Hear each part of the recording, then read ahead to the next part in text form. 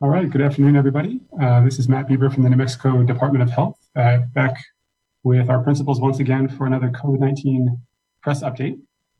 Today we have DOH Acting Secretary Dr. David Scrace and DOH Deputy Secretary Laura Patajon, Dr. Laura Patajon. We're not joined today by Dr. Christine Ross, the state epidemiologist. Dr. Scrace will be covering her portions of the presentation today. And one other note before we dive into the content is that we will not be doing a simultaneous or a consecutive Spanish translation on this presentation today. We will, as we were doing for quite some time, be running a simultaneous Spanish translation on the governor's YouTube channel. So that's viewable. That should be available momentarily. So please look there if that's what you're interested in. And then as usual, we'll just go through the presentations and then transition over into the Q&A portion. And with that, I don't think any other opening remarks are required. So we'll hand it right over to Dr. David Scrace to kick things off. Thanks very much, Matt. Just want to recognize Matt. He's been with us for quite some time and on these press conferences. And this is Matt's last press conference. He's going to be moving to seek a career in guidance and counseling and is going back to school for that. We will miss him. He's been a great addition to the team and really helped us explain COVID in a way that you can understand, which isn't always how we might explain it in the first place.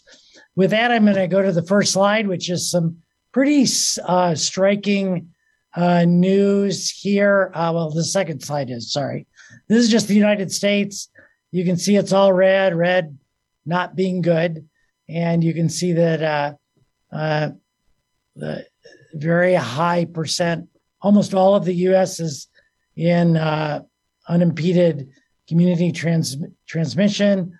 The map on the left is almost all red. On the right, you can see the red line is the daily trends. I believe it's a 7-day moving average there. And Brianna, if you go all the way to the end of that curve, you can see that we are as a country having more cases per day than we've had since the very beginning of the pandemic. And that, as you know, is due to Omicron variant. And we'll be talking a lot about that today as well. On a more local level, to bring this information home, let's go to the next slide. And you can see not actually reflected on the slide in the graph to the right, but if you look at the table, we have over 17% of New Mexicans now have had COVID, 2,514 cases today alone. Hospitalizations, 497. We'll talk about that. Some of you sent in some great questions about hospitalizations and deaths. And deaths kind of continuing at a relatively high pace. We'll show you the graph on that in a minute. It's worth taking a moment just to remember that every death leaves 10 or more people on average behind, grieving the loss of that one person. And unfortunately, most of these deaths now, with the availability of vaccine, are preventable. And so that makes it even harder, particularly for those of us in healthcare, to see that kind of death toll continue. If we go to, I think it's worth remembering that 1.6% of cases here in New Mexico end up passing from coronavirus infection. We'll probably refer to that number later in the Q&A period, and I wanted us to stick that in our minds. Influenza, on the other hand, the death rate is 0.14%. So at least our experience to date, death rates 12 times higher than they are for influenza.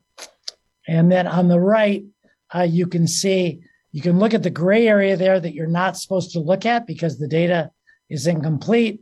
But one thing about the gray area is those numbers in there and those little single bars by day, they never go down. And so we will be seeing a rise in cases. We're very confident over the next 2 to 4 weeks here in New Mexico.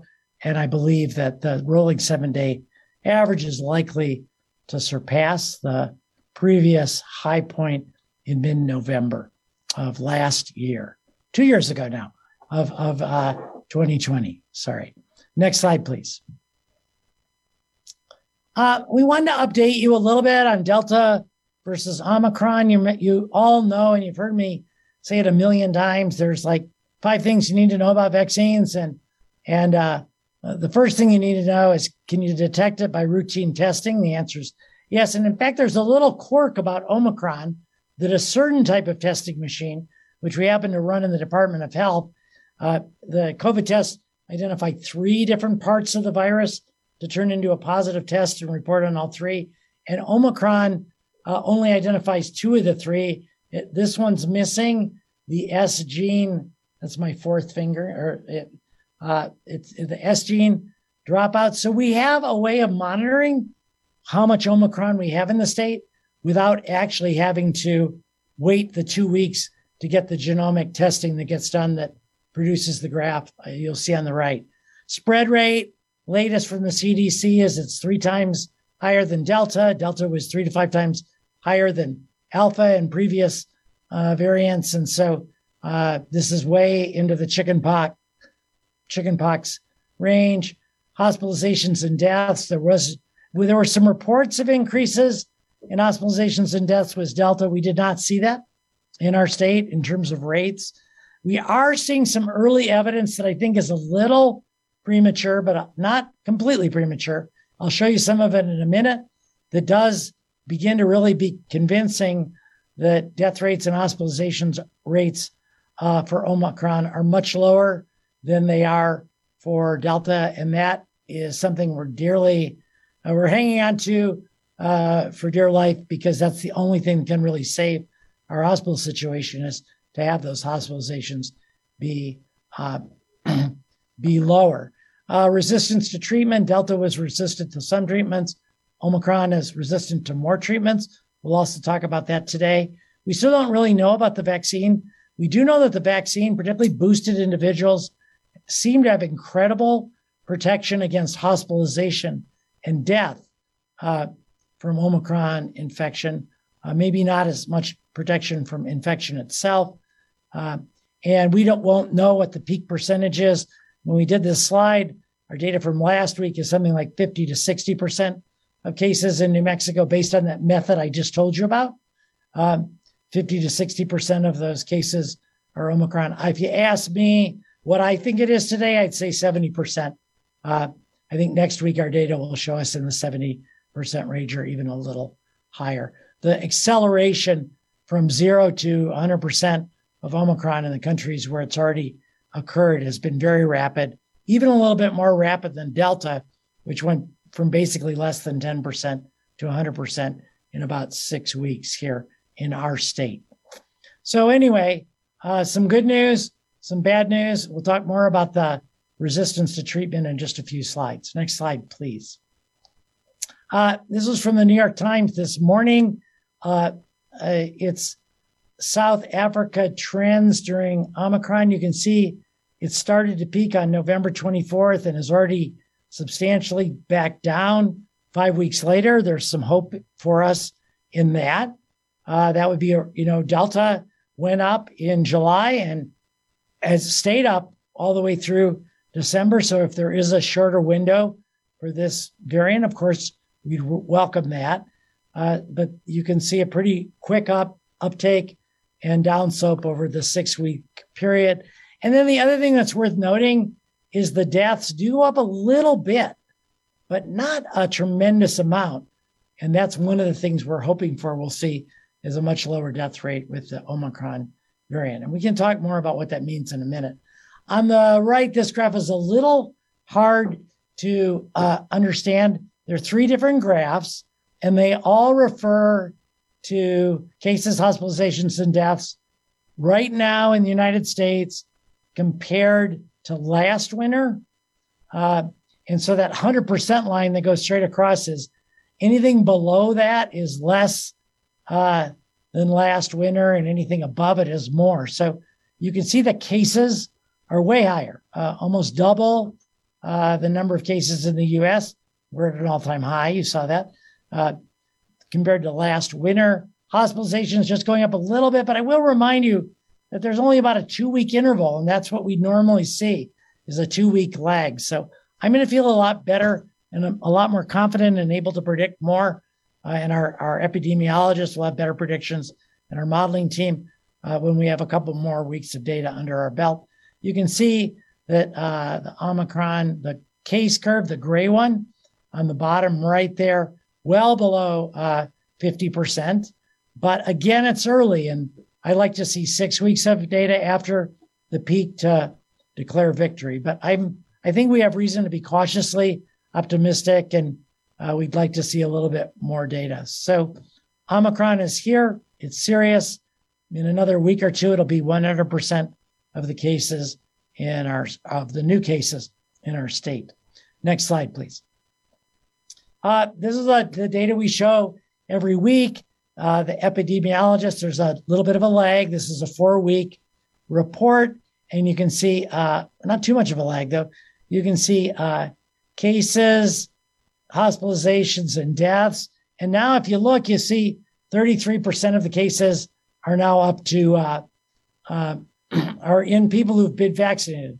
I have not yet seen the stratified data about boosted or not. We'll have better data on that next week for sure. Actually, I've been on leave and I just came back today for the press conference. Still have a few more days, but then I'll be back full time next week.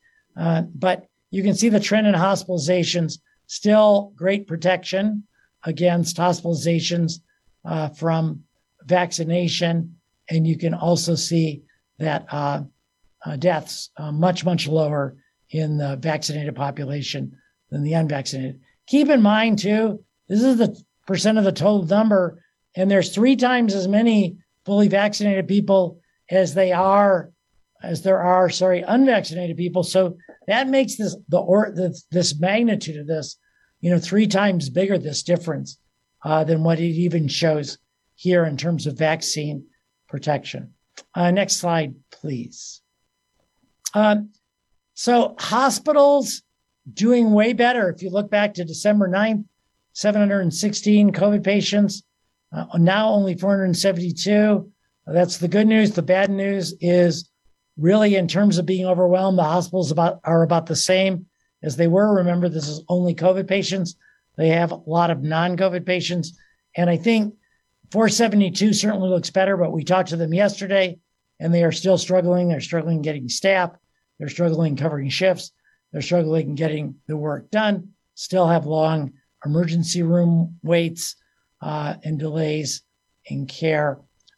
Next slide shows you why you shouldn't be overly reassured.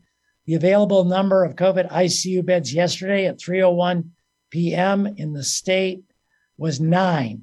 I think we had one other week where it was 8 since the beginning of the pandemic. This is the second lowest number of ICU beds we've had. Of course, those are all full by now, those 9, but other people will have been discharged and getting very low on medical surgical beds as well as and basically there's sort of a gridlock because everyone is so full. It's very hard to transfer people from one hospital in New Mexico to another one, usually in Albuquerque or Santa Fe or Las Cruces. It's hard to do that right now because our ICUs are still so very, very full. Next slide. Staffing assistance for New Mexico hospitals. This is, the state is contracted with a staffing contractor to bring in more nurses around the state. This has opened some more beds, so we're happy about this.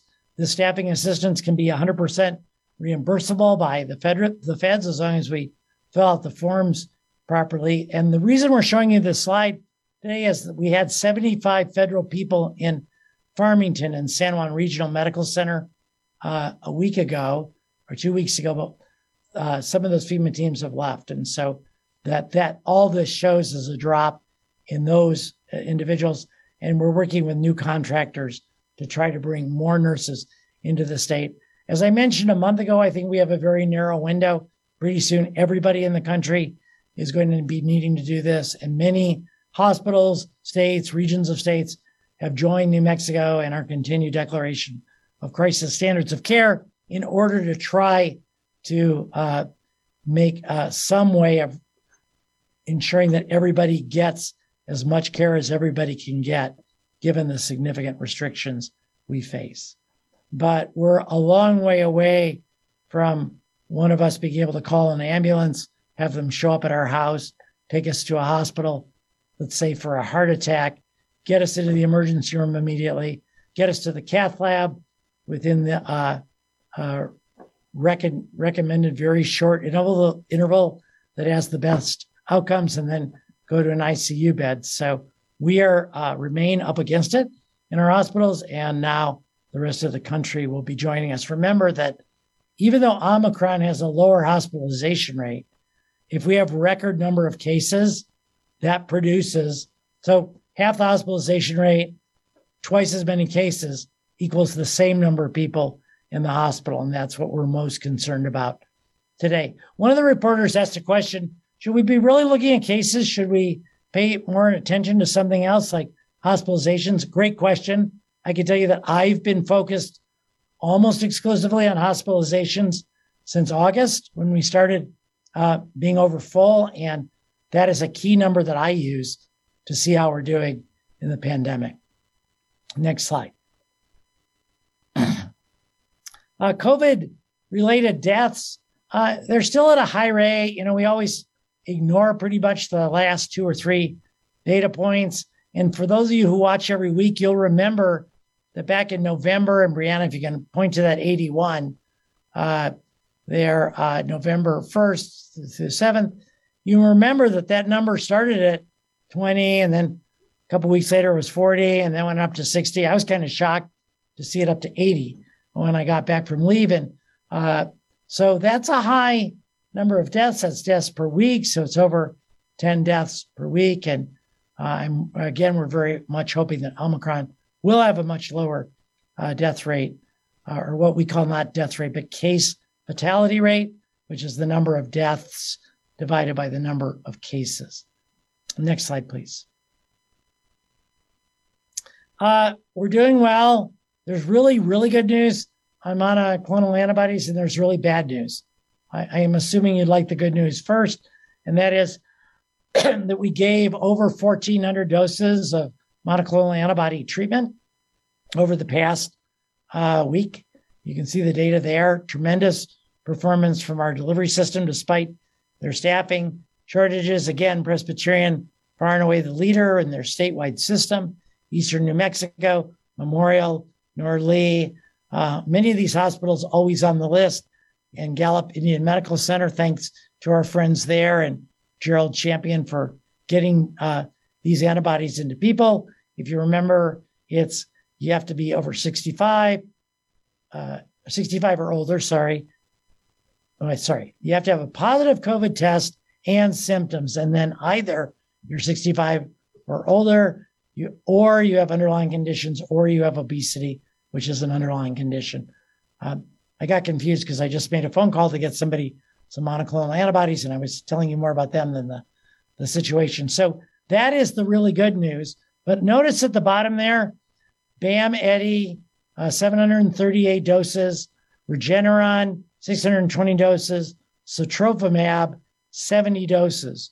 And the problem with that is that we are now learning that both BAM-EDI and Regeneron are not effective treatments against Omicron. And so with us being over 50% already, we're in the process of diverting all of our resources to other options than those two. Huge problem, though, because that's, if I'm doing my math correctly, 1,758 cases out of 1,420 or so no longer will be effective with forward use as Omicron takes over.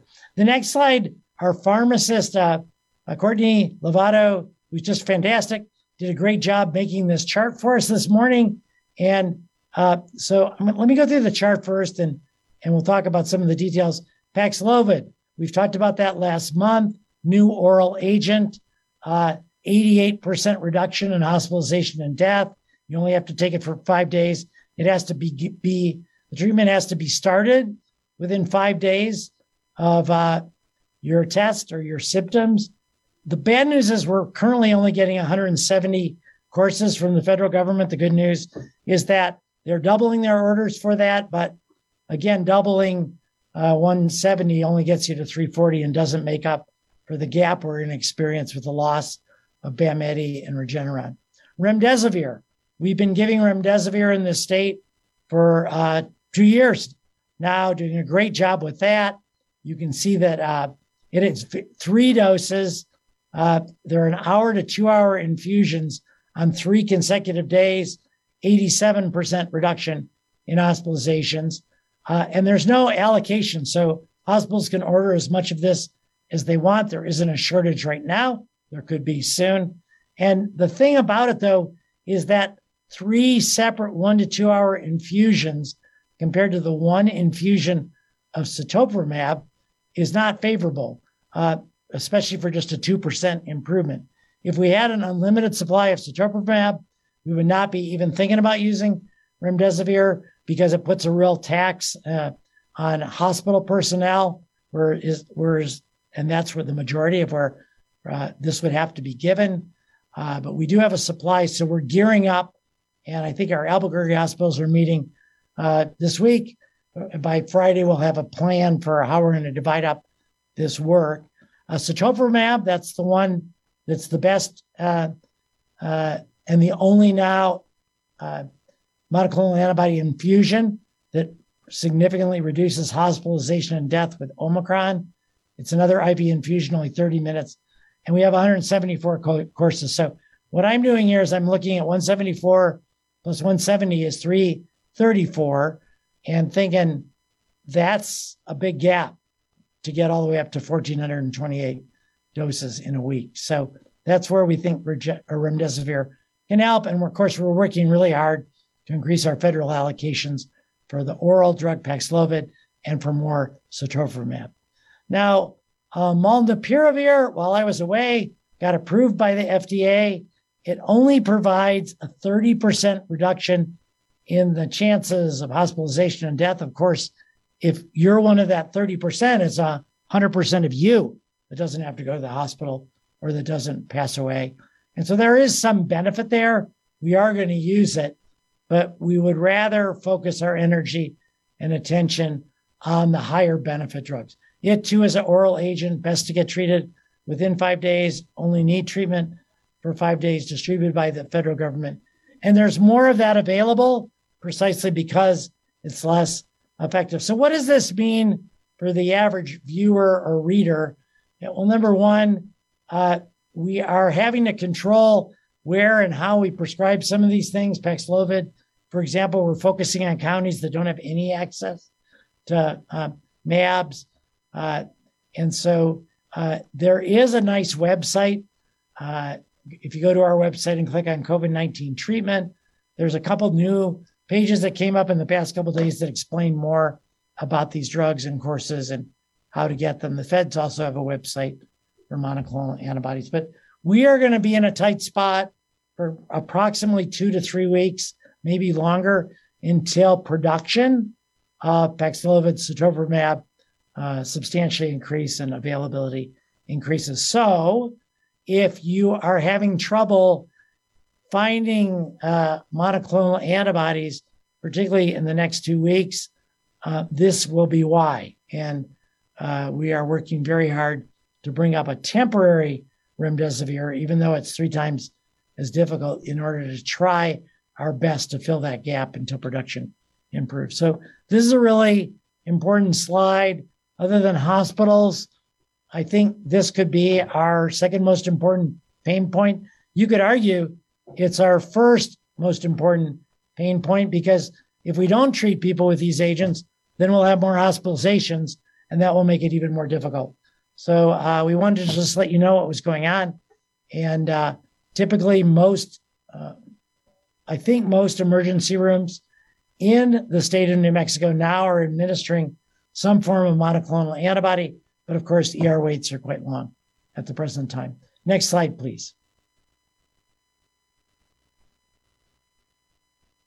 So I'm going to turn it over now to Laura, and Laura and I split up the responsibility of Christine today. And so in addition to the drugs that we have to treat COVID, of course, we have lots and lots of other options, and Laura is going to be walking us through that, and I'll be back at the last slide, and then we'll open it for questions. Laura. All right. Thank you so much, David. So, yeah, I mean, everything you've just said, David, and just the concern about Omicron, how infectious it is, 10 times more infectious than the original. I think we're all wondering, well, what can we do? And I think we're going back to always that we do have tools to fight COVID. And let's just start with the first one, which is vaccines and boosters. It's really exciting what David just shared, about the data showing that people who are vaccinated and then get boosted have a much higher rate of being able to prevent getting Omicron. So that's really something we want to keep on encouraging everybody to get their boosters if they haven't gotten their boosters, and if they haven't gotten their primary doses. Go get your primary doses. So it's our best way so that if we are, it's so infectious. If we do get Omicron, well, it's going to be a much more milder disease, and our vaccines and boosters will help prevent hospitalizations and death, and even having to get a therapeutic treatment like monoclonal antibodies or medications.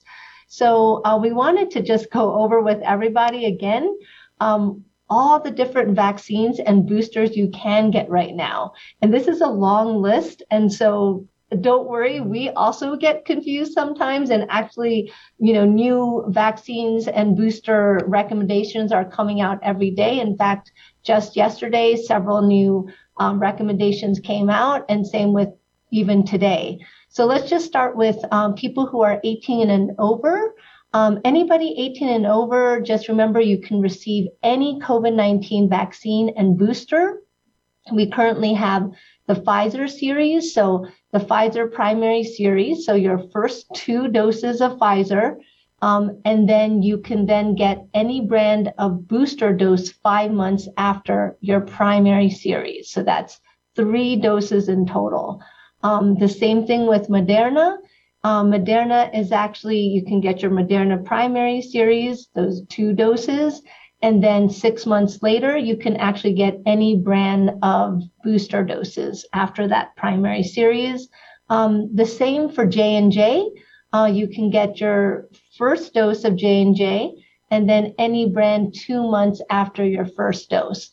So I know it's hard to keep track of all those doses. One of the things that did come out per CDC, they do recommend Pfizer and Moderna over Johnson & Johnson in most situations. So just remember, if you got J&J, you can also get a Pfizer or Moderna, and vice versa. You can mix and match your primary and booster doses vaccine brands. It's okay to do that.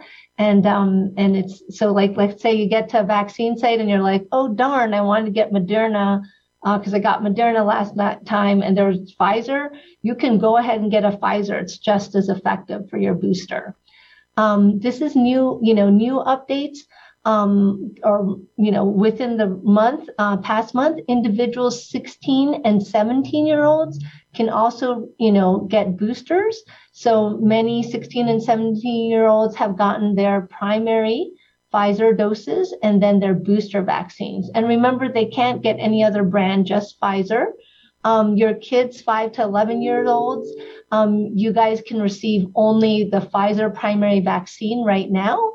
However, yesterday with the CDC, they actually said individuals 5 and older who are moderately or severely immunocompromised should get an additional shot after 28 days that matches their primary series. So if you have a kid who, has some severe immunocompromised status, you can get your child an additional dose to help them with their immune suppression, to help fight off COVID. Then individuals 16 and older, this is another reminder, those who are moderately or severely immunocompromised also should also get a booster. So that's 4 doses in total. People who are severely immunocompromised get one, your first 2 primary doses. Then you can get 28 days later your additional dose. And then, 5 to 6 months later, depending on what doses you got, you can get a booster as well. So that's just a reminder for all of you who are immune compromised. You can get get additional dose and then your booster. And then today, we're just waiting on the CDC individuals 12 to 15-year-old age group can receive a Pfizer booster at 5 months. So that's exciting too. That's likely approved today. Now, Laura, it was approved today? We believe it was I don't know. It No, it probably was. happened I'm right telling now. you. That's great. It was approved today. Oh, Now awesome. just the Director Walensky just needs to sign it and we're good to go. Oh, perfect. Sorry to break in there, but no, that's great. We have late breaking news. Thanks. Yeah, that's breaking news. We were thinking that was going to happen during the press conference and it did. So thank you, David. That's really great news. So that's great for all of you guys out there who are 12 and older who want to get your booster, because remember, the booster really helps to fight off Omicron, serious hospitalizations and death. Remember, they're safe, free to you at no cost. They've been proven to be effective. You can get your free vaccine appointment at vaccinenewmexico.org. You can look for a vaccine. We actually have a lot of openings right now. Vaccines.gov is another site you can look for doses, and going to your local provider or pharmacy as well. So just a reminder, an exciting reminder that we have many tools with the vaccine to help fight off COVID. Next slide. The New Mexico vaccine update, just to kind of keep everyone updated here. Once again, many New Mexicans have completed their primary series, which is the first 2 doses of Pfizer or Moderna and your first dose of J&J. So that's 64.8% of all New Mexicans have gotten that. And then you can see all the different age groups. You can see that, our 5 to 11-year-olds, we really need to keep on working on 5 to 11-year-olds. They're only 17.3% of them have completed their full series. And so just keep on encouraging, kids out there, the parents out there, that let's get our kids vaccinated and protect them as well. For people who are partially vaccinated, so not their full primary series doses, that's 76.7% of all New Mexican. But once again, you can see it gets lower for 12 to 17-year-olds and 28.5% for 5 to 11-year-olds. So let's keep on getting our kids vaccinated. Another new terminology we've been using throughout the pandemic, like fully vaccinated, partially vaccinated, because of new updates with booster doses, especially data showing that the booster dose with Omicron and other variants is much more effective. We're now calling it up to date. And so we just wanted to start getting everyone used to that term, because up to date means that those of you who have received a booster when you're eligible are considered up to date. And that has a lot to do with, like I said, the effectiveness of the vaccine. And one of the things we did want to mention is that a lot of our school teachers and state employees will be having to get up to date on their vaccines on the 17th. So just reminding everybody, like, you can go once again to many of these sites around the state. They're really open right now, and you can receive your booster dose and be protected from Omicron. Okay, next slide. So another cool tool to fight COVID-19, and the one we've been using for a long time, is masks. Masks are just so great to prevent us from getting, this is an airborne disease, so it will prevent us from getting the droplets of respiratory droplets from Omicron. And also, if we're sick, we can prevent other people that we love from getting sick. So I wanted to just do a quick reminder of the different kind of masks and how to use our masks. So one of the things that, because of the high rate of spread of Omicron right now, and then prior to that, Delta, we do have the masking indoors.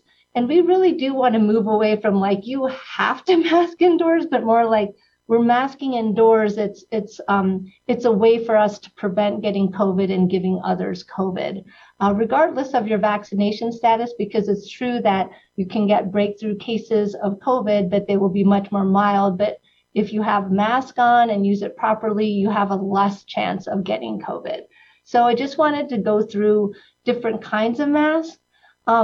what the CDC says is that make sure that a mask that you're wearing just fits snugly against your face. So, those of you who have kids know that, you want to have your kids wear your mask and then make sure that you have a nose wire on the top. This is a surgical mask. And, some people can use a mask fitter or a brace on top of that. I don't have one, but you can also use a second layer if you want. And I kind of think about it as risk. If I'm going to go to a super crowded place and everyone's kind of crunched together, you really want to be more protected on your mask. So maybe you want to do a second layer, which is a cloth mask. And oftentimes a cloth mask can just help you, stick that under mask in a little bit better. So that's a great way to keep your mask on.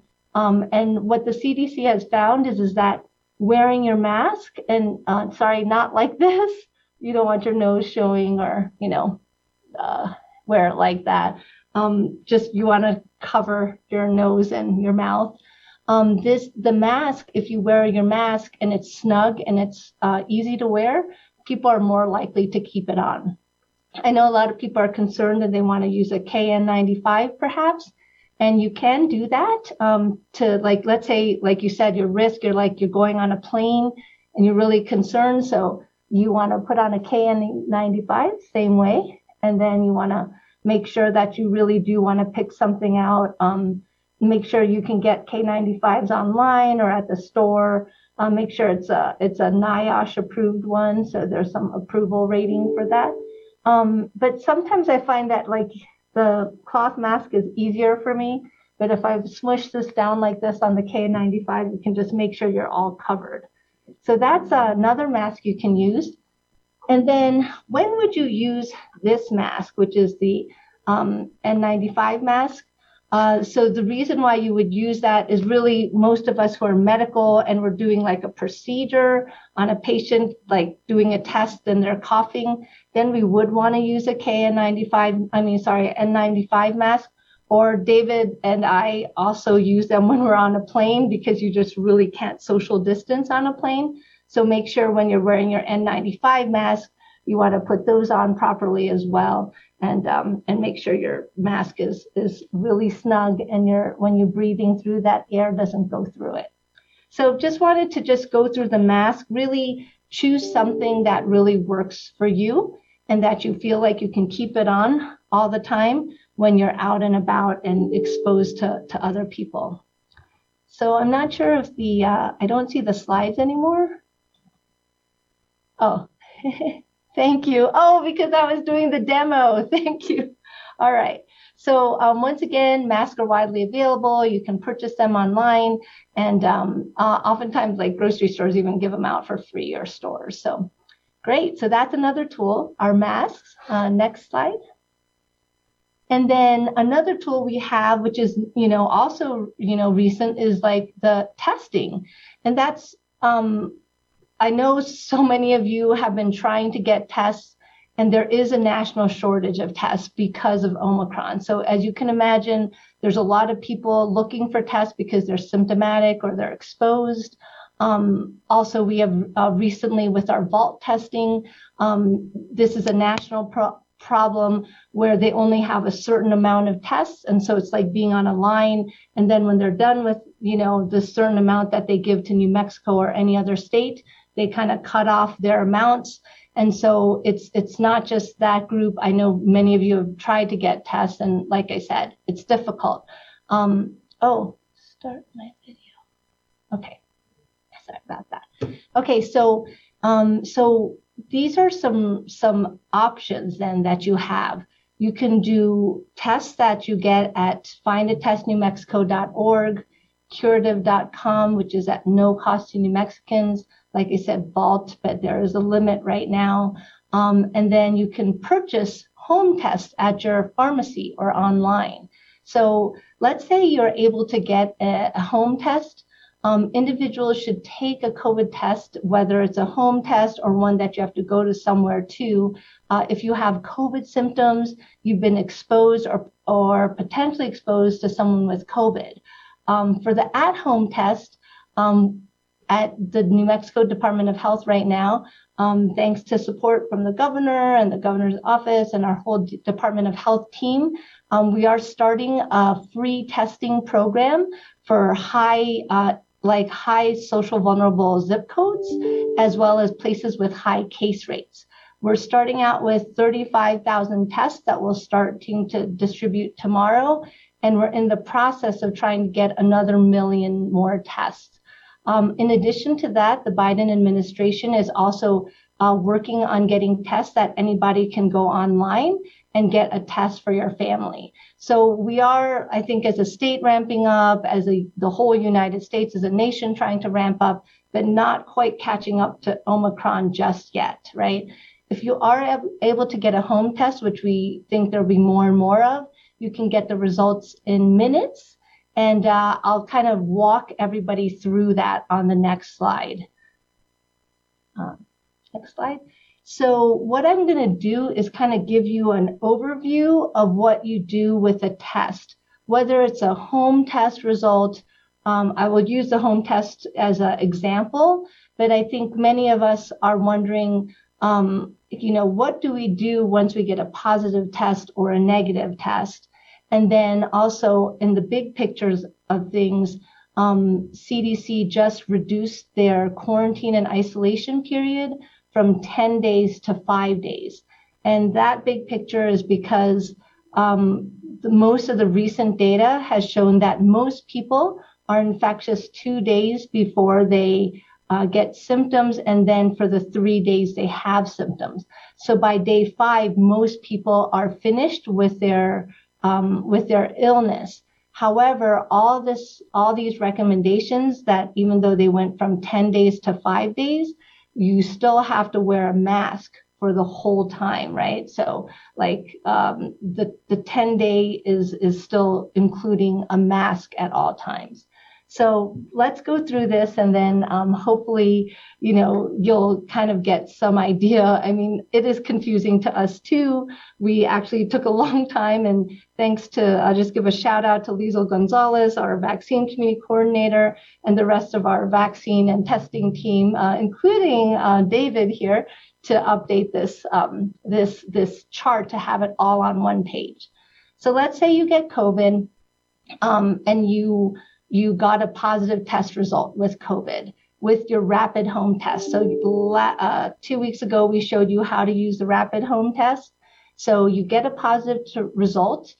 You should stay at home for 5 days. So I don't know if we can put a little circle around the actual column we're on, but if you stay at home for 5 days, this applies to people who are both vaccinated and unvaccinated. And that's because even though, the vaccine and the boosters help with preventing hospitalizations and deaths, you can still get breakthrough cases.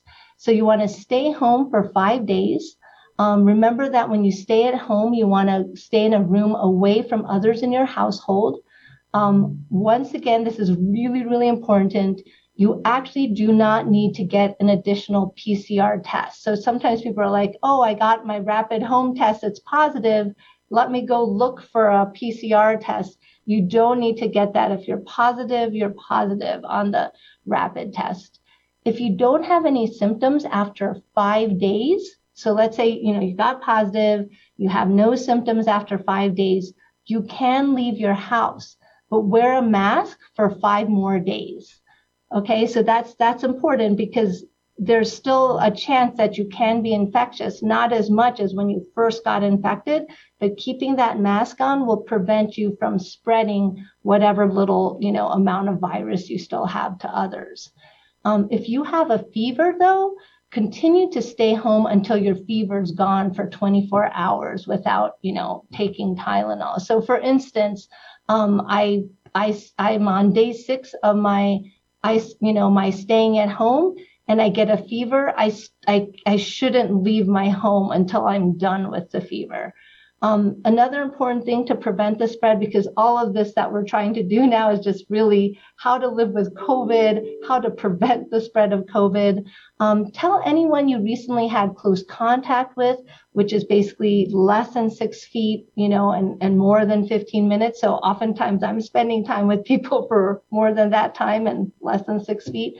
I would encourage them to get tested or monitor for symptoms so that they can reduce exposure to other people. So that's that column.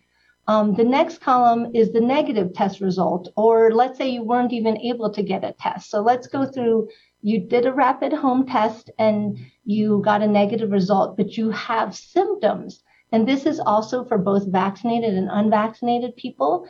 If you have cough, or, I think all of us know what the symptoms are now for COVID, but cough, fever, chills, shortness of breath, muscle or body aches, vomiting, diarrhea, or a new loss of taste or smell, then okay, I have symptoms.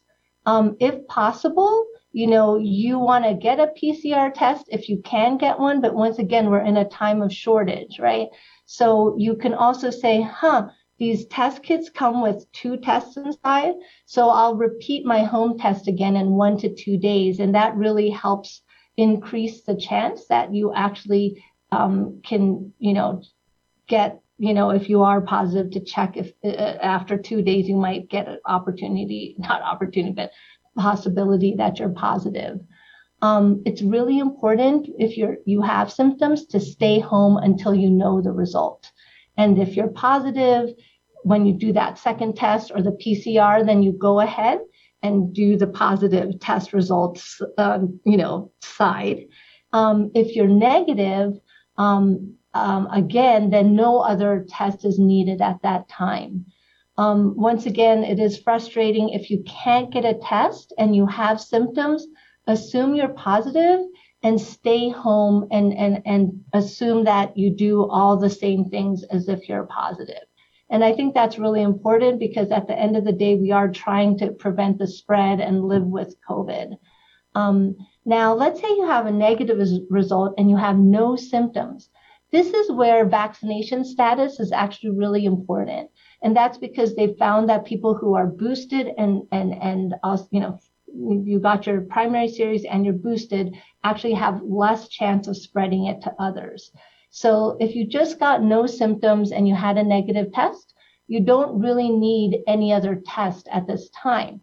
But this is the other piece that's really important. If you did have a close contact with someone with COVID, and that's actually becoming more and more common as you saw that graph that David showed of Omicron just shooting up, you're just going to have more chance that you were exposed to someone.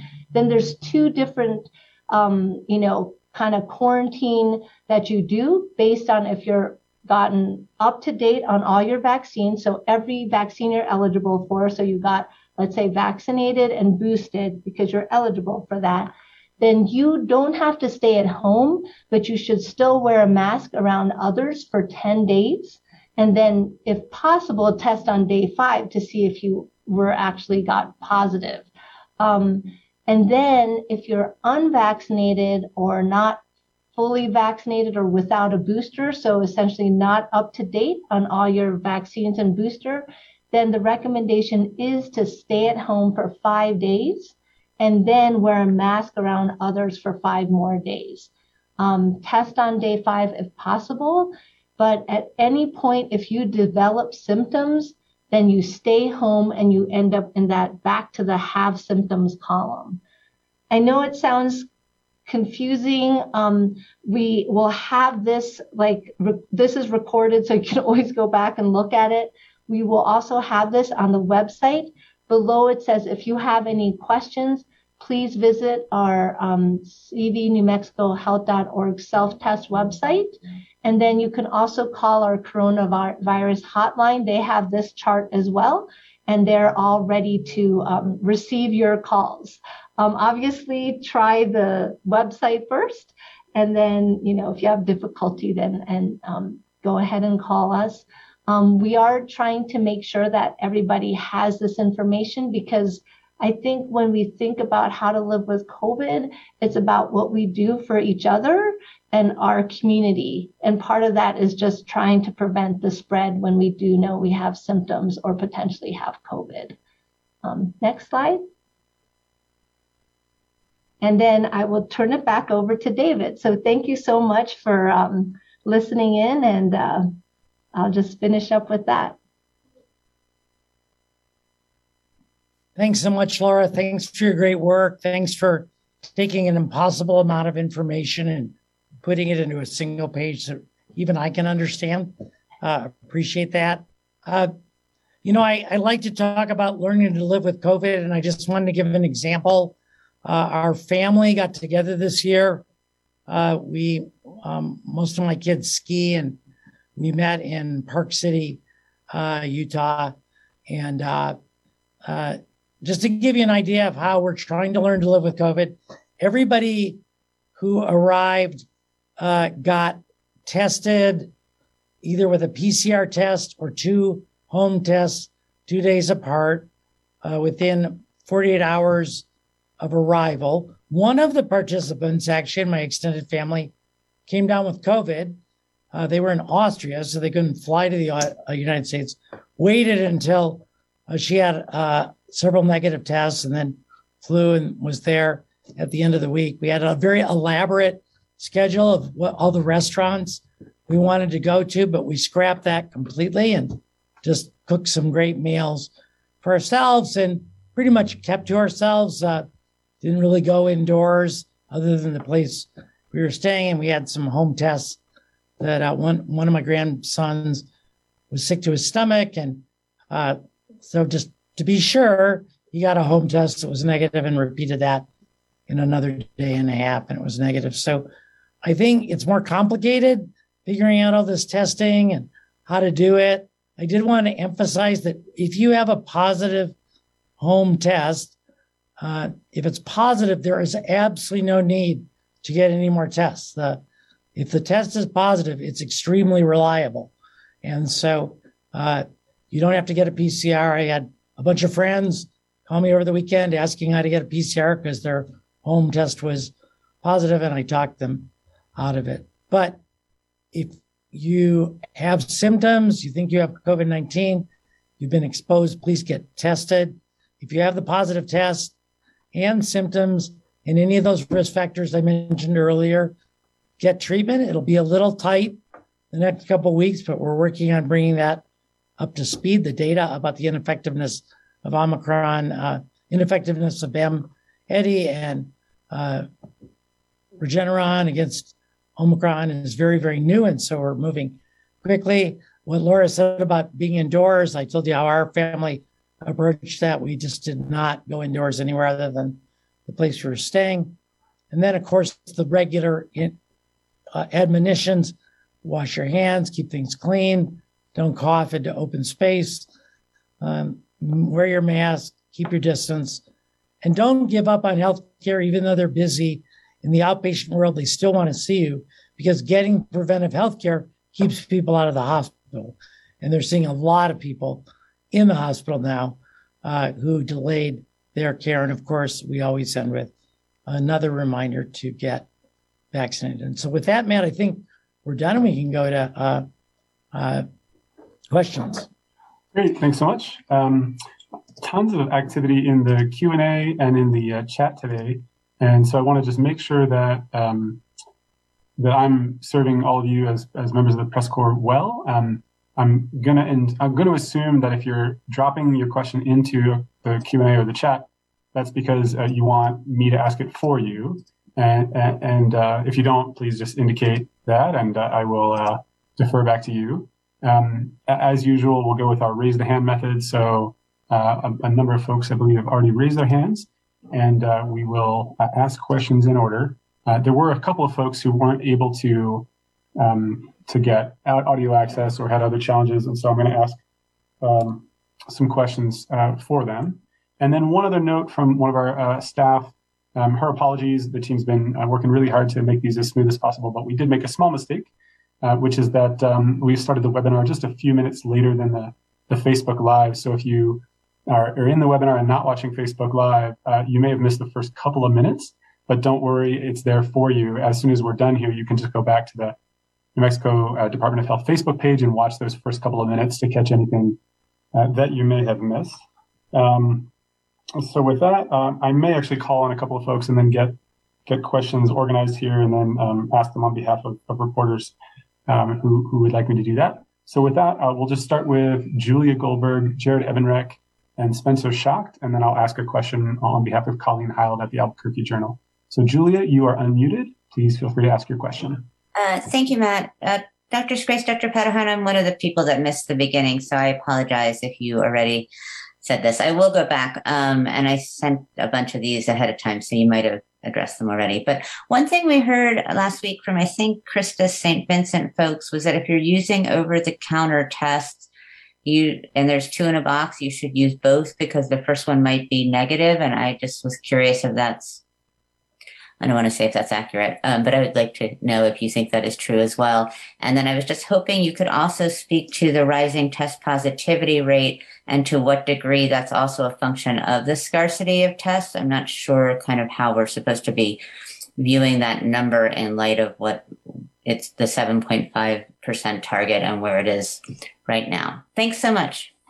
Yeah, thanks, Julia. Can you repeat? You cut out right at the crucial words of your first question. It was something about if you have 2 tests at home, you should do both. Could you just say that one more time? Yeah. So give you a correct answer. City had a webinar with Christus last week, and it was indicated that if you buy a home test that has 2 in it, you should take both of them because the first one might give you a false negative. And that's the first and only time I've heard that. So I'm just curious if that's a thing.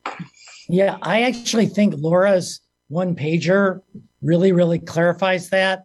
Typically, the home testing, rapid antigen tests can provide greater accuracy if you do it serially, like day 1, day 3. If it's positive, you don't need to use the other test. I would save that for somebody in your family who needs to be tested now. But if it's negative and you have symptoms, I think Laura had that in her little one pager. If your first test is negative and you have symptoms, I would wait a couple days, a day or 2, and then retest. What do you think, Laura? Do you agree with that? I agree with that 100%. So the reason the rapid test, like David said, is much more accurate. If you do get a negative, then a few days later, if you have more symptoms, it can pick up that test as a positive potentially. Another thing, David, that I also recently learned is that a lot of the Omicron is like kind of in your throat, as not as much in your nose. And so some people have been proposing that you do a swab in the back of your throat as well as in your nose to try to see if you can pick up more virus. So that's another option for people to do for the test. But I agree. Do the test. If it's negative, wait a few days if you're still symptomatic to take another test. And then on the rising test positivity, this is one of those multifactorial causes for a higher test positivity, just for people who don't tune in every week or don't like memorizing math formulas. The test positivity rate is the number of cases reported on that time period divided by the number of tests done in that time period. And remember, tests resulted, in that time period. So they're 2 different populations, but we use it day to day. To get a general idea, we use a week's worth because that sort of washes out differences. So 2 reasons test positivity can go up. One is that the number of tests goes down, and the other is that the number of cases goes way up.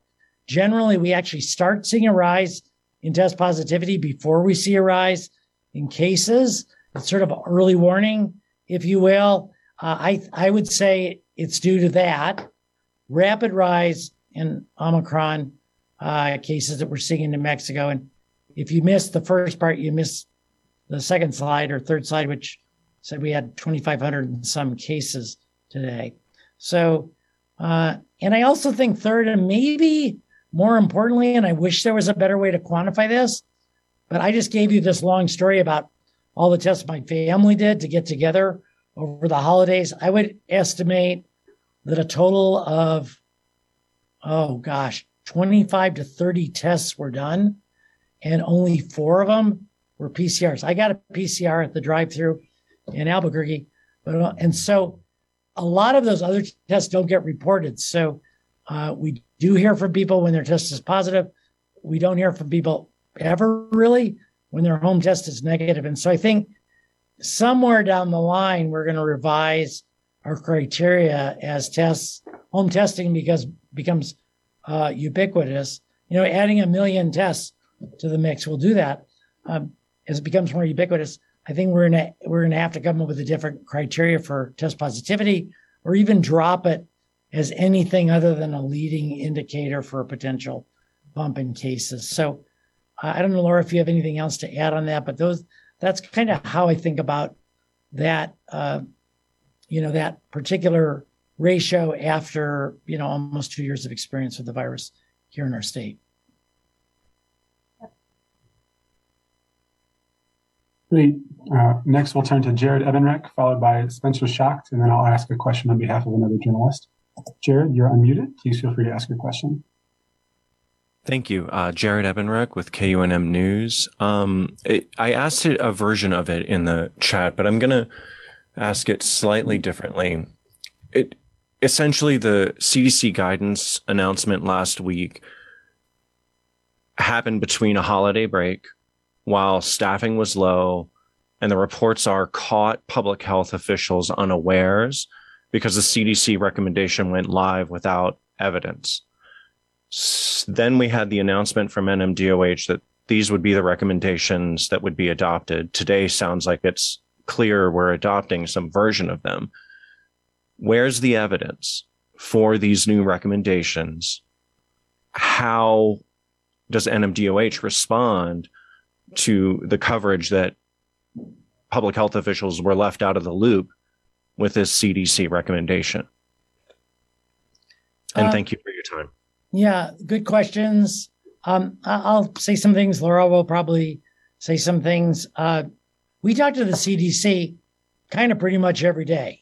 I knew about the 5-day quarantine, I think before I left on leave, which was December 22nd. So I wasn't particularly out of the loop on that one. I might have my dates wrong, or maybe I theoretically could have gotten a call while I was on vacation and Laura could have mentioned it to me. But I think, so number one, I feel like we're generally in the loop.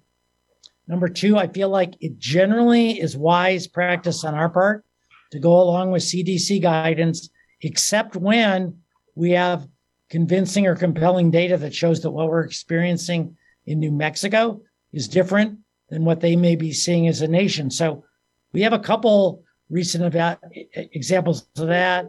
Mandating vaccines for healthcare workers came 2 weeks before the federal government, recommending boosters for everyone, not just shoulds and mays and the like. That came about a week and a half before CDC recommendations, because we were seeing the waning immunity data and we were following our cases closely. And then lastly, in my ideal dream world, we would have evidence for everything we do, like really solid, hard evidence. And right now, I think the randomized controlled trial where you have half the people isolate for 7 days with COVID and half for 5 days, it just hasn't been done. A lot of the evidence is sort of based on the virus counts in the nose with Omicron versus Delta and over time and things like that. I mean, I don't think they just took a wild guess. I think they were relying on more like biochemical or virologic data than exact, randomized studies. So all through the pandemic, we've made an awful lot of calls without sufficient evidence. I could argue every call we've made hasn't had evidence sufficient to totally satisfy me. But I think so far our track record has been great, and I don't believe that the CDC would have made this recommendation if they felt like there was any possibility of putting the population at greater risk for getting COVID or greater risk for spread. So new virus, learning as we go. You might remember they started with 14 days, then it was real quickly after that, it was 10, and then it was 7. And so we're just learning as we go. But we feel like we have a great partnership with CDC. We give them feedback. They give us feedback. Sometimes they're not happy, like when we just recommended boosters for everyone. But then, they said, but we're going to be making the same recommendation next week anyway. So you're okay. Laura, I know you deal with folks in a lot of those meetings more than I probably. Yeah, so they did meet with us several times and let us know that a lot of people did give them feedback. A lot of the different state health officials throughout the United States did. I think, it's once again, it was partial, like you said, not fully, we don't have the evidence that we can do a 10-day versus a 5-day, but they did look at a lot of the evidence regarding transmission rates. Once again, that most of the transmission happens before the 5 days, and then less transmission after the 5 days. And the mask wearing is so important, right, as a component of that.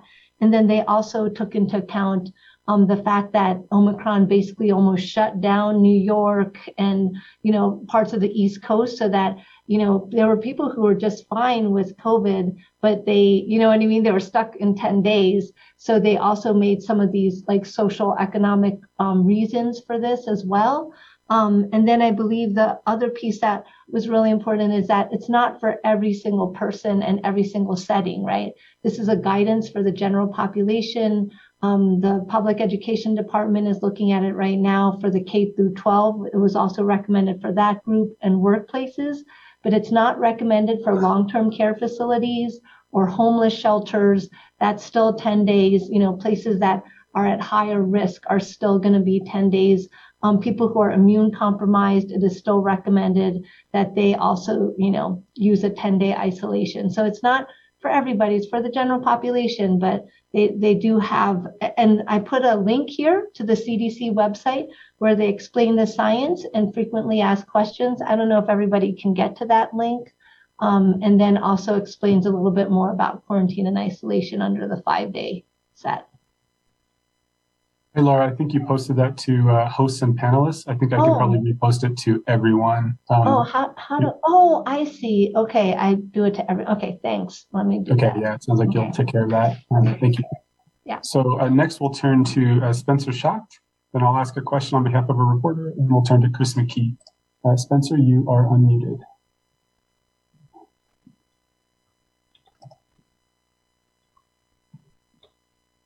Hi, this is Spencer Schott. Can everyone hear me now? Yes, sir. Perfect. Sorry about that. My question goes back to testing. I know we have talked a little bit about there is a lack of tests available. And so when someone goes into a pharmacy or a store to get an at-home test, there are a lot of options at $10, $25, $100 options. Does it matter, or the effectiveness of those tests change depending on how much you pay for it? Should you swing for that higher one, or will the $10 one give you an accurate result as well? And then I just have a second part to that question of, we've known a few people who have taken an at-home test that says negative, negative, negative, and then they get the PCR test and it says positive. Are these at-home tests actually picking up Omicron? So that's really a question about sensitivity. So just a second. So there's effectiveness and there's cost effectiveness. The $5 Binax Now cards, at least that's the state's price. I think, for example, 20 of those would be way more effective than one $100 test, the same price. So there's no good study about relative sensitivities and specificities. You'd have to go through the FDA EUAs for each one of them, but generally they're good. You might remember a year ago, we were more cautious about home testing because of the low sensitivity. A sensitivity means what percent of the time, if someone has COVID, will the test pick it up? And with one single test, it ran in the 70% range. I'm really going way back here, but I think that was the right number. But then what we learned was with consecutive tests, actually you're more likely to find it. And we hear lots of stories about people with multiple negative tests and then a positive. Sometimes they got COVID, between the negative test and the positive test, they had a different virus and then they were super infected with COVID. But they wouldn't have an FDA EUA if they didn't meet certain reliability criteria. So I would not recommend that people go out and buy the most expensive test because you think if it costs more, it'll work better. Also, I see my internet connection's unstable. So real quickly, and I'll turn it over to Laura. The other thing is I think Laura's really excellent one-pager kind of covers this. It's, get tested with a home test. If you still have symptoms, get another test. You could get a PCR if you want. You can take another home test, either one. So we think that the lower sensitivity of the home testing, the antigen testing, it is offset by it's really accessible. It's way less expensive, way more accessible to people. You can be mailed the test and get it. So that's kind of how we're thinking about it right now.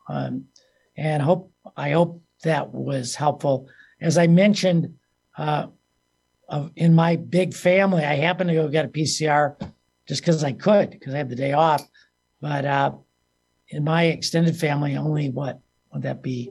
Maybe 20% of the people who got tested, and my family's pretty gung-ho about not getting COVID. Only 20% of the tests were actually PCR tests. And we all felt safe, comfortable, felt they were reliable. Laura, anything else on choice of testing or accuracy of rapid antigen tests? Yeah, I think you pretty much covered it. I agree with the fact that, don't go for the more expensive test because anything that was EUA approved is, going to be okay. I think we can't necessarily also test ourselves out of this situation. I think what we're also trying to share is that, if you're symptomatic and you have symptoms that are like really likely for COVID, the tests aren't 100%. But if you test, like David said, like one test is negative, but you're pretty sure you have symptoms, you test again, then you are more likely to pick that up. And then even if you aren't able to get a test, and I think that's really important to know or note, is that if you feel like you do have, if you have those symptoms of COVID, just assume you have COVID and stay in for the 5 days, right? And then wear a mask for 5 days because maybe you have flu or you have something else that's infectious and transmissible to others, right? So I think that, it's all about learning to live with COVID. We may not always have access to tests, but we do know when we have symptoms and don't want to, spread it to someone. I think the main thing, David, that I think about when we don't have access to tests is making sure people who are older have an access to tests, because then we do give them a therapy that can make a difference. So I think that's one of the things we're thinking about right now is how do we make sure people who could get benefit from getting a COVID treatment, make sure we get them tests. So. Thanks, everybody. I'm going to ask a question on behalf of Colleen Heald at the Journal now, and then we'll follow that up by turning to Chris McKee and then Scott Weiland. So from Colleen Heald, I'm trying to figure out the impact of the CMS mandate affecting New Mexico and 24 other states requiring COVID vaccinations of staff or exemptions by February 28th. The question is, does this duplicate already existing state public health orders, or will it encompass additional types of healthcare facilities not covered by the state requirement? So I was away, and I didn't hear about the CMS mandate. It sounds like this is an example of New Mexico being 6 weeks ahead on this. And so the one, with healthcare workers, there isn't like a test out option. Although if you get an exemption, then you have to test. But like some scenarios, like right now, state employees, teachers and school staff and healthcare workers are all required to be boosted if they need a booster, if the time is right, by January 17th. Sounds like the feds are focusing in on healthcare workers. So the feds rules and things like that don't have to override the state. I think we just are getting it done sooner. And, a large part of this is we have less healthcare workers than other states do. We have less hospital states than other states do. And so what we're going to see in the coming weeks is a lot more healthcare workers and teachers and others, like we've seen in other cities, getting sick, getting infected, and then reducing our ability to have schools open, cover all the healthcare needs of the state. So I don't know, Laura, are you familiar with that CMS mandate? Maybe you could actually provide some factual information rather than my guess. I just texted someone from our team who's working on the testing. And so, I think it's exactly what you're saying. We're 6 weeks ahead or several weeks ahead in terms of vaccinating areas with Medicaid and Medicare. I think that's what we've been doing. And I think the one that's most, the highest one coming up right now is that I believe January 7th, the people who do have to get tested are people who are working in places that have more than 100 people. So that group is also the next group that's having to get tested. And then also the reminder that, if you don't get your boosters on the 17th, for the group that is required to get boosters, that group also has to start getting tested as well. Is that correct, David? I think so. Okay. Okay, thanks so much. Next, we'll turn to Chris McKee, followed by Scott Weiland, and then I'll ask another question on behalf of another reporter. Chris, you should be unmuted. Feel free to ask your question. All right. Thank you very much. And thank you both for your time here today. I wanted to ask a question related to kind of the multiplier effect. We remember the state, I know in the many press conferences over the last year, the state talking about that multiplier of likely about three additional cases, perhaps it was, for every one confirmed case, but those... Okay, correct me if I'm wrong. I'm sorry. But anyway, I guess there is to say there is that multiplier. We know there are more cases out there than the numbers that come out every day. And obviously, as we're sort of seeing Omicron come out, more cases, more home testing, which wouldn't get reported kind of into the system, right? I'm kind of curious if there is a thought about working on a new multiplier, maybe that's out there as we sort of enter this latest wave of the pandemic, because it does feel to some degree like that total case count number couldn't possibly account for all of the virus that's out there. And I know that that's sort of been part of the discussion as is over the last year as it is. So anyway, thoughts on that? It's a multiplier. Really good question. So thank you. I think this was a really hot topic in 2020 when Stanford researchers reported that for every one case, there was 50 cases or 80 cases out there. And, but then the CDC reported, no, it's not that high. It's more like in their data, like for every one case, there's like 4 to, it was 20 or something like that, 24. In New Mexico, because we've done some surveillance studies, we use our labs for people getting other blood tests to run, to see who's had COVID and who hasn't. In New Mexico, and the lower this number, the better. So we're doing really well. We believe that for every 10 cases we know about, there may be another 8 cases out there. So we're one of the few states where that multiplier is actually below 1. I think now, though, it's different. It's kind of chilling, Chris, to think of us sitting here saying, yeah, we had over 2,500 cases today. And oh, by the way, there's a lot more out there. I think you're right. I think that multiplier will change with Omicron. I think part of the multiplier effect when it first came out was to try to encourage us to think, oh, we're going to get to herd immunity. But then we realized that coronavirus is kind of like influenza, probably in many ways, where we're never going to have herd immunity per se. And so I think that because everyone's abandoned herd immunity, we've kind of also abandoned the multiplier effect. And in fact, we were talking before the press conference today, as you know, on the website, we still list people who've had their primary series. And then we tell you how many people had boosters. But people who've had their primary series and are due for a booster, but haven't had it, their vaccines are no longer up to date either. And so we're trying to figure that all out. But I think for our point of view right now, since we're not going to get to herd immunity probably ever, and most of us have given up on that, the multiplier doesn't really play into the equations, but it's always going to be true. And with home testing as well, that there'll be more people out there with COVID than we're seeing. Hopefully, and I would beg everybody watching to tell all their friends, if you have a positive test, please report it to the Department of Health. I believe there's an online way to do that. Starting tomorrow or Thursday, sorry. just tomorrow. We're updating, for tomorrow.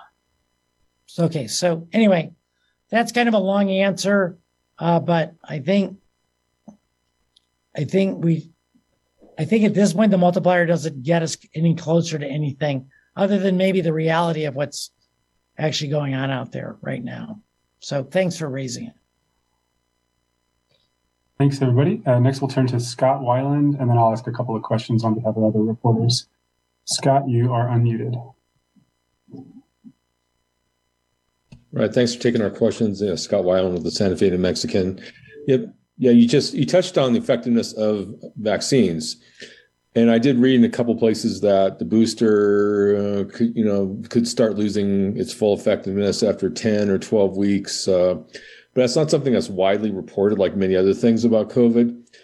Do you agree with that, or do you have data on that? And because it seems to be leading to the potential reality that might have to get a booster every 3 months.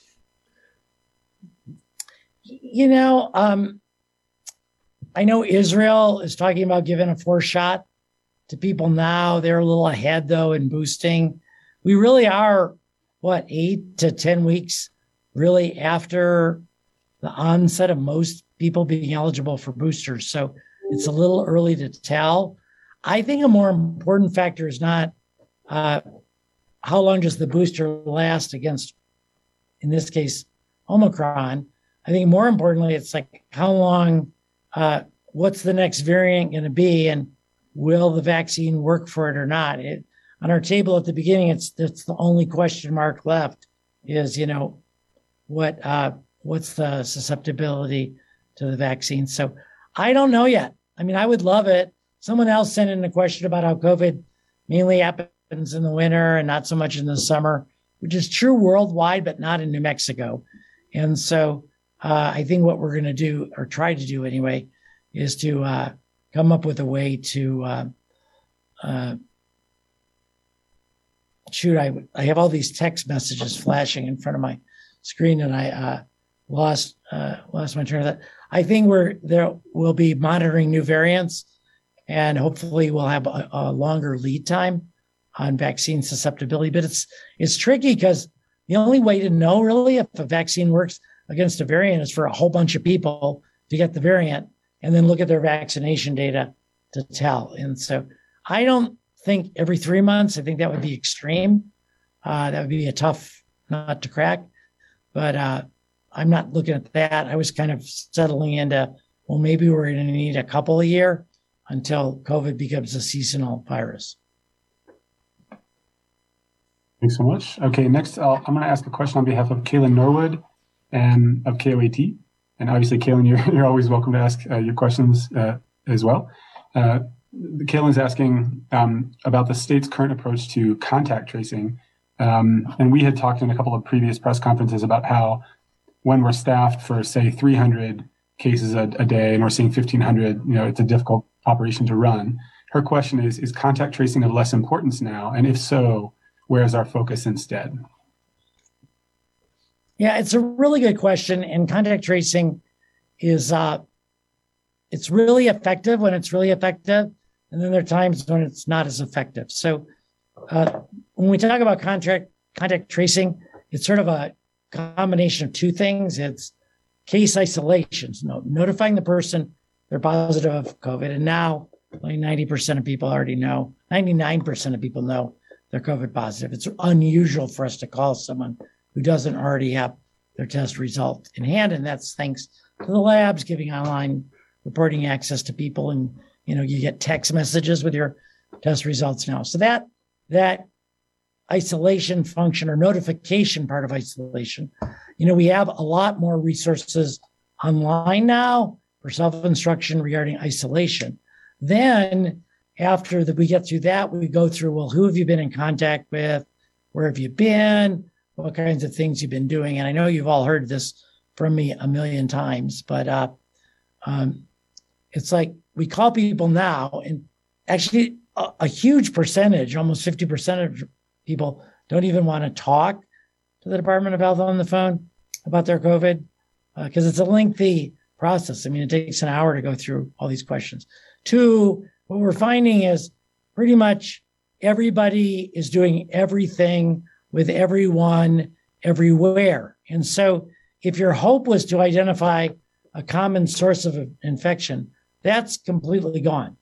When there was a lockdown and people had an average of 1.2 contacts, we were able to do some of that, but now we can't. And then the last thing is, if you go back to that slide, you don't have to bring it up, Brianna, but just the case count graph, it goes up and down and up. And, it's impossible to staff any operation with that kind of variability.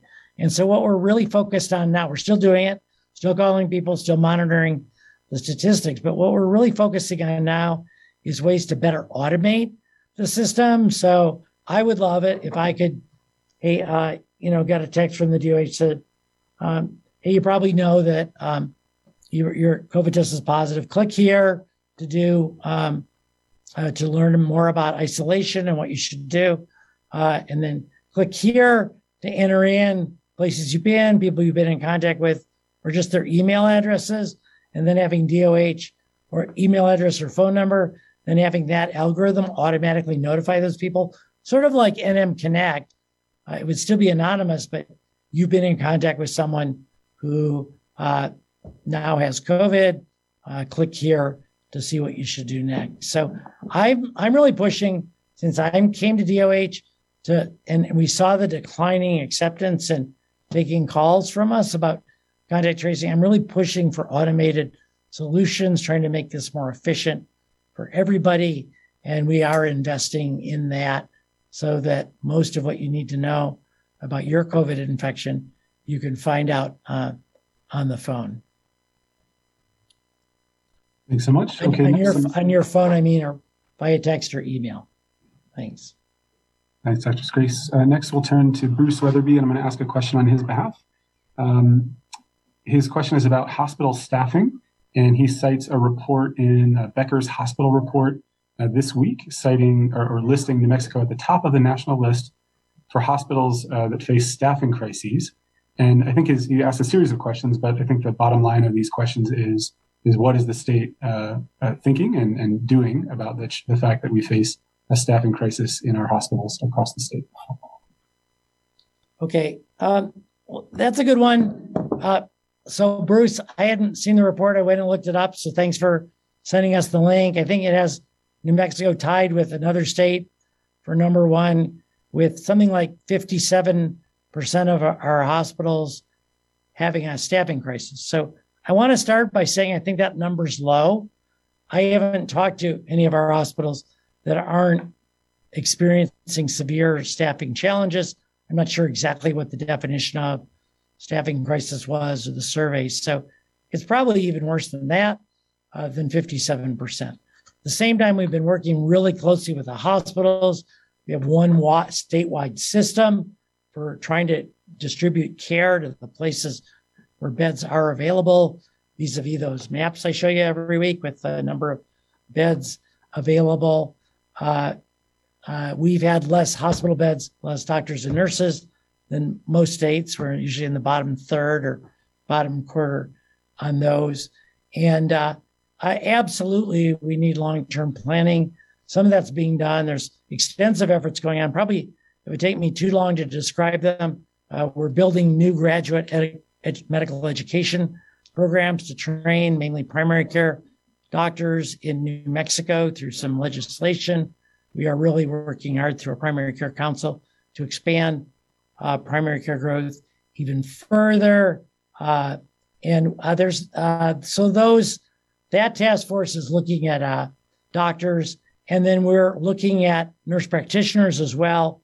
The nursing board in our state is doing some looking into nursing supply. I know some of our bigger systems, but I can't give you details on what those plans are today for how nursing is approaching it. I know they're working though extensively with higher education in colleges to expand nursing training program opportunities here in the state. And we did have, we got our second medical school in New Mexico. I believe it was about 5 years ago, 5.5 years ago. They graduated 2 classes of new doctors, many of whom are staying in the state. So it is absolutely a clear need for long-term planning. And I think a lot of people have been on that.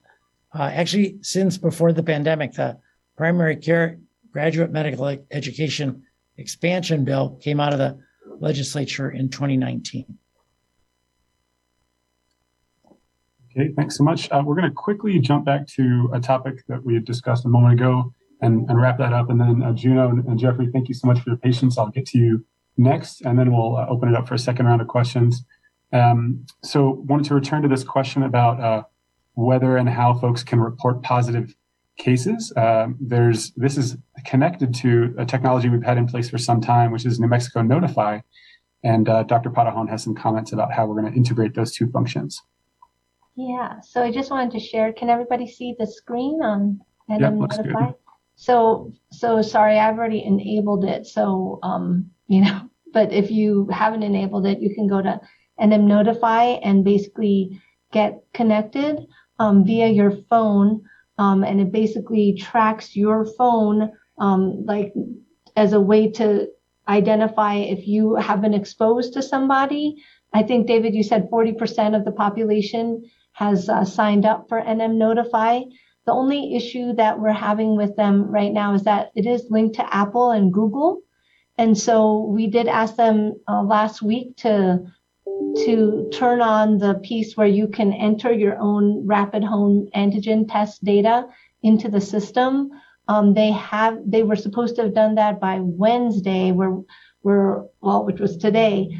We see that it's not on there yet, but they told us within the next few days, you should have the ability to then enter your own data inside the NM Notify.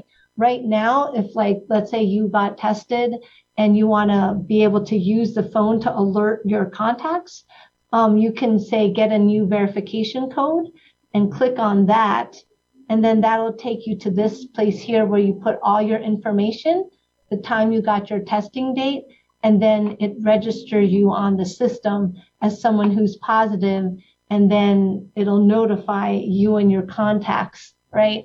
That you're positive, you're exposed. It doesn't tell you who you are, right? They don't say, Laura was positive, she's your friend. It just goes to the network of where your phone has, been with, in contact with, and it'll just say you've been exposed to somebody who is positive. So that's the way we're using the tracking system. It's more of a community tracking system and not necessarily DOH saying, we have that 5,000 positive rapid antigen tests, that's not what it's for. So. Yeah, I put another way to tie those two questions together. If everyone in New Mexico had the app, we wouldn't have to do any contact tracing. So exactly. You get the notification you're exposed, you go get tested. If you didn't have any symptoms, you'd be done. Mm-hmm. If you had symptoms and the first test was negative, you'd probably get a second test. But really, it is the ultimate solution. I know that not everybody likes the idea of their phone being monitored. I think it's a great trade-off. I like to know, I'm signed up. So we'd like to encourage everybody to continue to sign up for that. Thanks so much. I'm going to jump back to the folks who've raised their hands, and I get the sense that there's a little bit of frustration with the pace of things today, only because lots of folks have dropped questions in the chat, and we're going back and forth to those who've raised their hands. Typically, we just go with raising the hands, but I'm doing my best to juggle today. So thank you, everybody, for your patience. We're going to try not to go much longer than 5:30. That's a full 2 hours, but we'll try to get through as many questions here as we can in that remaining time. So for now, I'm going to turn back to Juno Ogle. And Juno, you are unmuted. Feel free to ask your question. Thank you, Juno Ogle from the Roswell Daily Record. And actually, I was going to ask about the MN Notify. I think you said there were 40% of New Mexicans who had signed up. If you could maybe repeat that, you were kind of glitching in and out a little bit. Yeah, but I think it's about 37. Last I saw was a month ago, 37%, but we can get that data for you. Okay. Great. Is that living up to what you had hoped to see at this point of people you're going to figure in as you kind of reevaluate the criteria and the self-reporting rather than, with home testing becoming more available? How is the NM Notify maybe going to become more important for the state's reporting system? Thank you. Yeah, it's a great question, Juno. Welcome back. I think it's been a few weeks since we heard from you. I think, as I said earlier, I think ultimately NM Notify is one of the steps to learning to live with COVID. I mean, you think about calling someone up and going through the list of everywhere they've been and then getting all the contact information and typing that in and then sending it out. I think it's a very elegant, very simple solution that basically reminds us when to get tested, and which is what we want. We want to be reminded when we're at higher risk and when we should get tested. So I would love to see it, by June, with all of your help, to have 80% of New Mexico on it. And I think that will increase testing a little bit, but it's pretty chilling. I haven't gotten one yet, but I know lots of people who've gotten the notification, and, some people who are really, really careful and don't go anywhere, and it's set to notify you if your phone was within 6 feet of another phone for 15 minutes for someone who later turned out to have COVID. So it's pretty sophisticated. And so I'm hoping it kind of really becomes one of the main ways we learn to live with COVID. It helped battle these up and downhill case curves.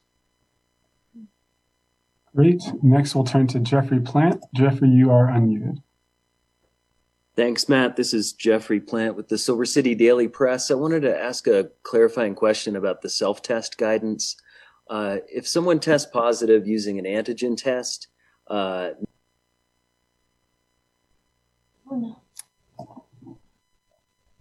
think he disappeared entirely from the list. Well, if I were going to guess what he's going to ask, he was going to ask, if someone gets an antigen test, are you saying they don't need a PCR? And the answer to that is yes. You do not. One positive test is all you need to know you have COVID. False positivity rate, less than 1%. Jeffrey, I see you on the list now. Was that the question you meant to ask? Sorry, I really didn't get that. There was somebody speaking over us. Sorry, so you do need a positive PCR test result to get a treatment or not? So some facilities choose to run a fast PCR at their facility to give treatment. And that's really up to the facility in their criteria. Most of them do repeat the PCR just because it's such a scarce resource, not the PCR, but the monoclonal antibody treatment. So I think you go with what the facility requires. Up until recently, they were repeating. I know UNM, Pres, Loveless all repeat the test in the ED. And we also use those test results later to when we're doing genomic sequencing, they can get into the mix then. So there are other reasons for doing the test, just trying to get characteristics of sicker people. Thank you. Great. So I'm going to ask a question on behalf of Susan Montoya Bryan, and then let's treat this as the beginning of round two. So anybody that would like to ask an additional question, now's a great time to raise your hand. Did we ask Stella's question yet? It was answered by Laura Flink in the chat. She was asking about. Okay, good. Yeah. She still owes me a cake, by the way. Just saying, Stella. Okay. Stella, sorry it took us a minute to get to you, but I'm glad you got your answer. Susan's question from the AP is, can Dr. Scrace and Patajon tell us what they're hearing about the return to school? Any concerns about Omicron at some point forcing a return to remote for districts where positivity is high? What would that threshold be? and what are any concerns we may have about the availability of testing for students? So this is like under intensive daily, many times a day discussion in New Mexico right now. I think what we're learning from other states is the problem with Omicron in the schools is not people infecting each other in the schools, but more staff in particular, too many staff getting COVID infections and therefore having to miss work, not from school, but just from being out and about, often, like I always like to say, doing everything with everyone everywhere. And so I think that, and one other thing that New Mexico knows, I don't know that any other, I haven't seen it from anyone else, but when we've done our modeling, every time we look at return to schools, results, case counts are always lower with kids in school than when they're at home. And we think that's because it's an environment where you have to wear a mask, you have to keep your distance. And so it's a safer environment than the community at large. And so I don't think we're going to establish thresholds at this point. The discussions aren't over, so I'm not entirely certain, but I think what mainly we'll see is significant shortages of staff at schools that will cause school staff to close down or mainly return to remote learning until they're over this peak. If Omicron is as narrow a peak as we're hoping it is, that could be 4 to 6 weeks, and we can get to the other side of it. That would be good. But we are really looking at it. And I think the last part of your question is there concern about it having enough testing? Yep, there is. We have a test to stay program in the schools where if one kid in the class has COVID, she or he gets to go home. They have to go home and quarantine at home for the 5 days. But the other kids in the class can return to school with regular testing on 1 and 3 and 5 days. And so that will be stressed if we see more student cases in school. I think the number one intervention, like if I had a magic wand and could just intervene and have one thing happen that would be best for the schools and keep the case counts down, it would be to have every parent in New Mexico keep their children at home if they have any symptoms at all that could be COVID. And if we did that, that would do far more to control the spread of coronavirus than any kind of interventions the state could make. Thanks. Next, we'll turn to Julia Goldberg, and then I'll ask another question on behalf of Kaylin Norwood. Julia, you are unmuted. Thanks, Matt. I'll be concise, well, that's probably not true.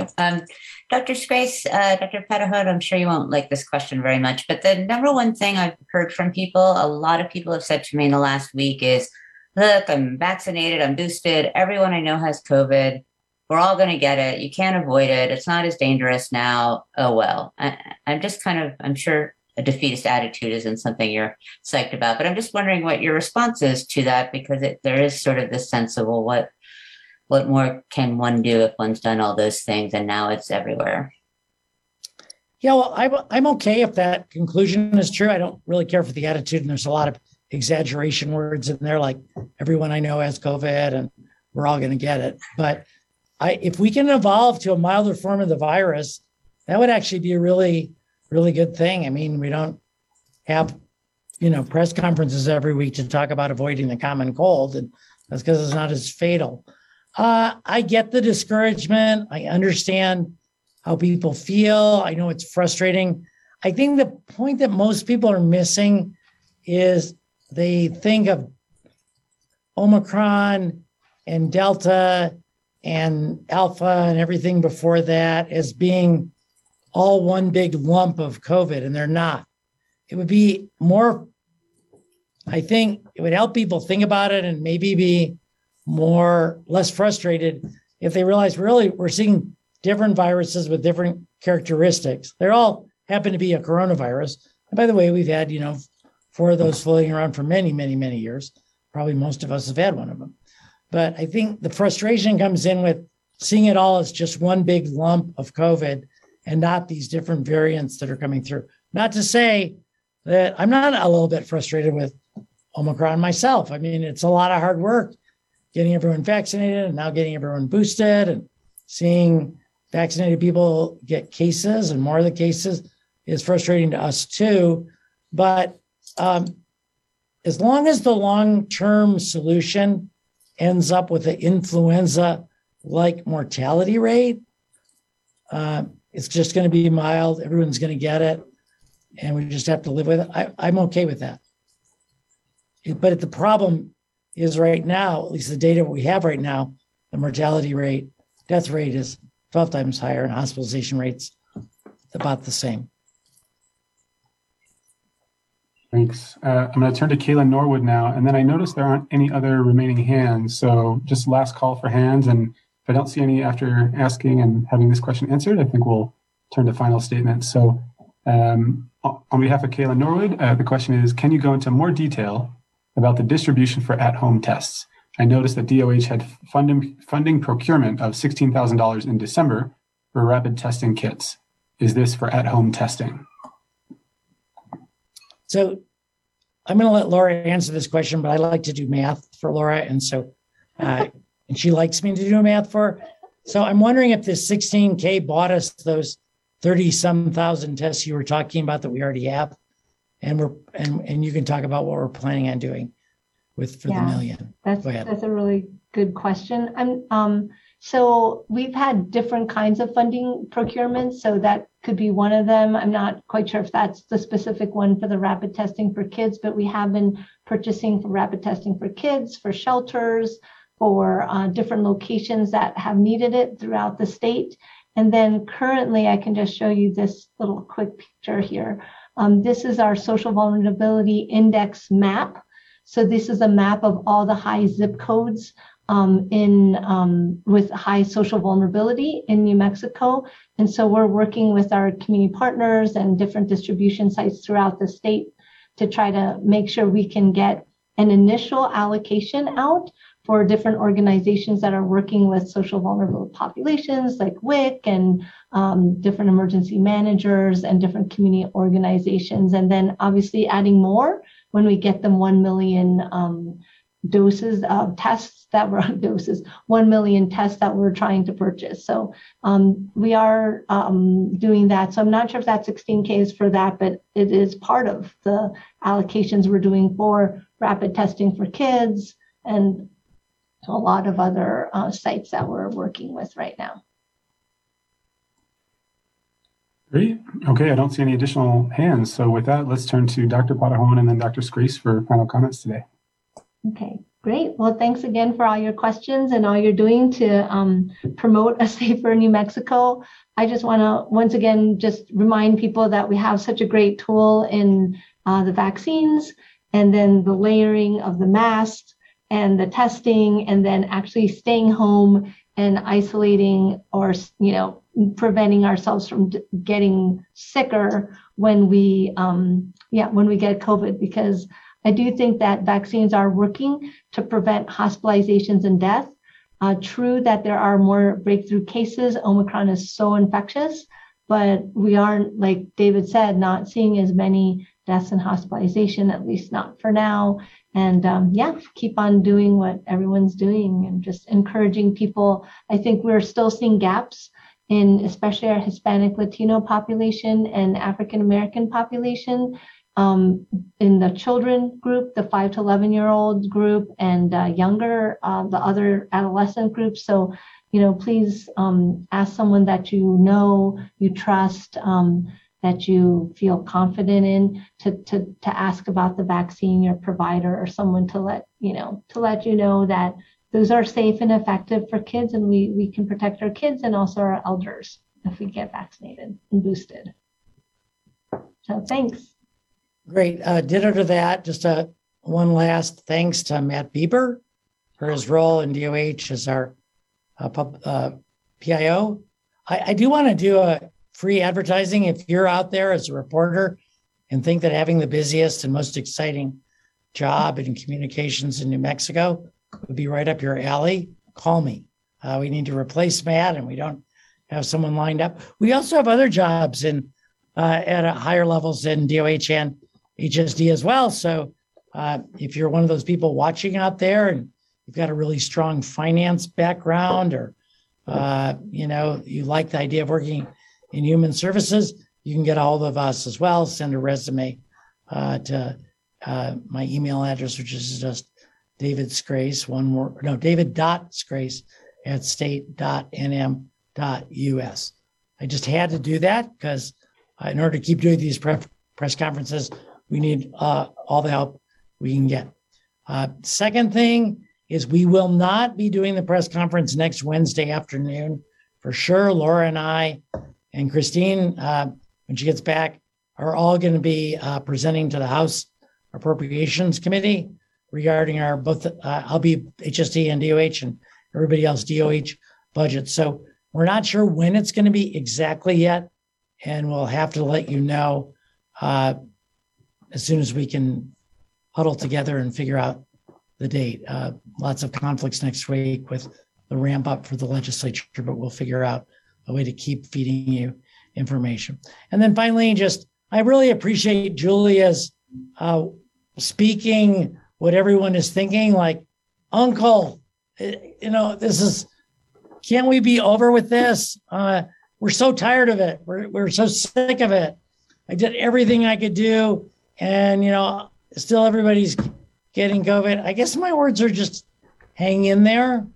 I mean, if death rates drop, if hospitalization rates drop, that means we're on our way to learning to live with COVID. It really does. And we're on our way to coexisting with the virus in a state that doesn't hospitalize as many people and take as many lives. So that's kind of the little ray of hope that I'm looking at with my magnifying glass right now. It's a bad couple of weeks to be going on leave, but I'm catching up, coming back. I still think we've got this. I think the New Mexican people know how to jump in and help when help is needed. They know what to do, and I'm hoping that we'll get through this, what hopefully will be a relatively brief wave, and then be able to maybe go on to the next, hopefully, fingers crossed, even milder variant of COVID, and then the even milder one after that. Very similar to what we've seen with influenza over the past 102 years, but only time will tell. We can't know for sure. Hopefully it won't be a booster every 3 months. And, hopefully maybe another one, and then maybe things will settle and we'll find out. But appreciate all of you, like Laura said, doing what needs to be done. Just the fact that you're watching this to get information and learn more, that really helps the whole state. It really helps us do our jobs, and we appreciate all of you. So happy New Year. Hopefully one of your New Year's resolutions is to do one more thing you can do to be safer during the time of COVID and keep yourself and your family safe. Hopefully people out there, 18% of New Mexicans made a New Year's resolution to get their first vaccine, or you decided to get the booster, but those are things that we all can do to improve our health and help us get through this. So thank you for your time. Thanks for your attention. Sorry we went so late after working hours today, but this is an important week to get this information out. You all be safe. And don't be afraid to get tested if you think something's not right.